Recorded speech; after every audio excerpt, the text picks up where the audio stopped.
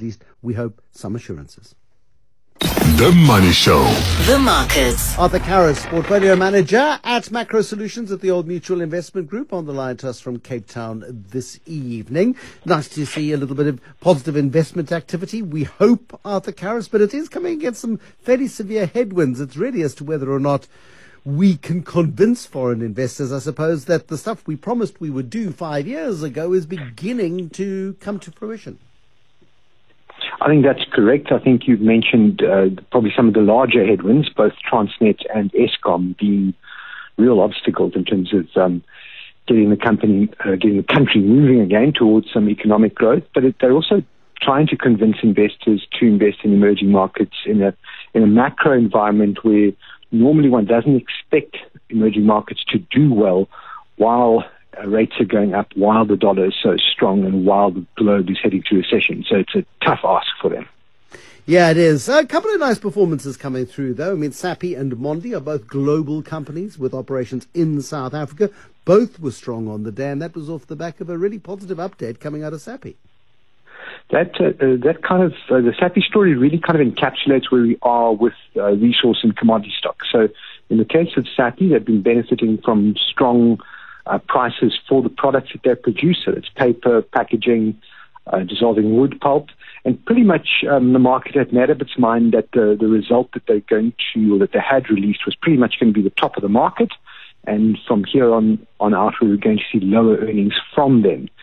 And as a result, the share price actually trading at a very low valuation.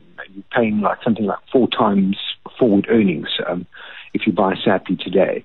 And then they came out this morning and they indicated that they were in fact going to have a strong quarter. Sappi does report quarterly, and this was going to be well in excess of what people expected. So gave the market a bit of a positive surprise there, saying that notwithstanding high energy costs in Europe, prices had held up well. They've had an excellent quarter, and that led to the paper companies getting a bit of a bump up. Yeah, they got a lovely bump. Sappi's bump was 8% and Mondi's was around 4%. Famous brands also, of course, famous brands, Steers, Wimpy, Mugg & Bean and a whole bunch of others, really now beginning to recover from the dark days of restaurant closures and bans on the sale of hamburgers.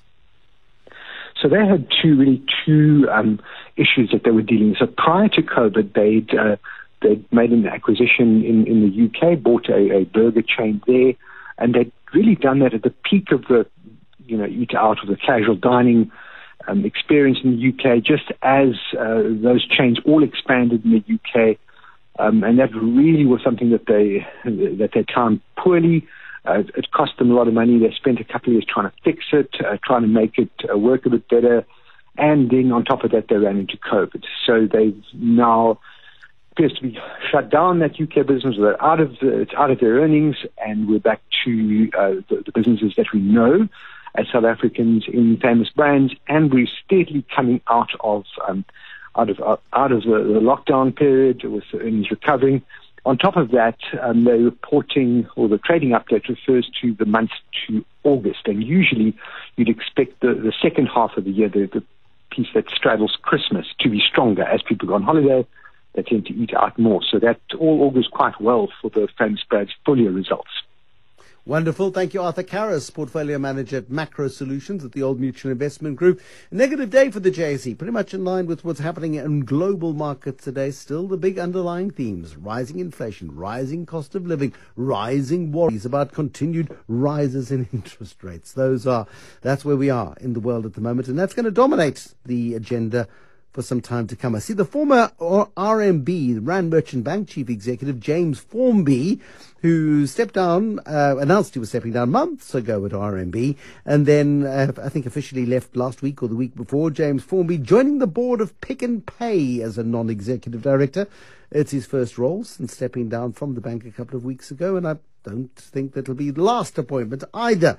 James Formby going into the non-executive roles that are available to him.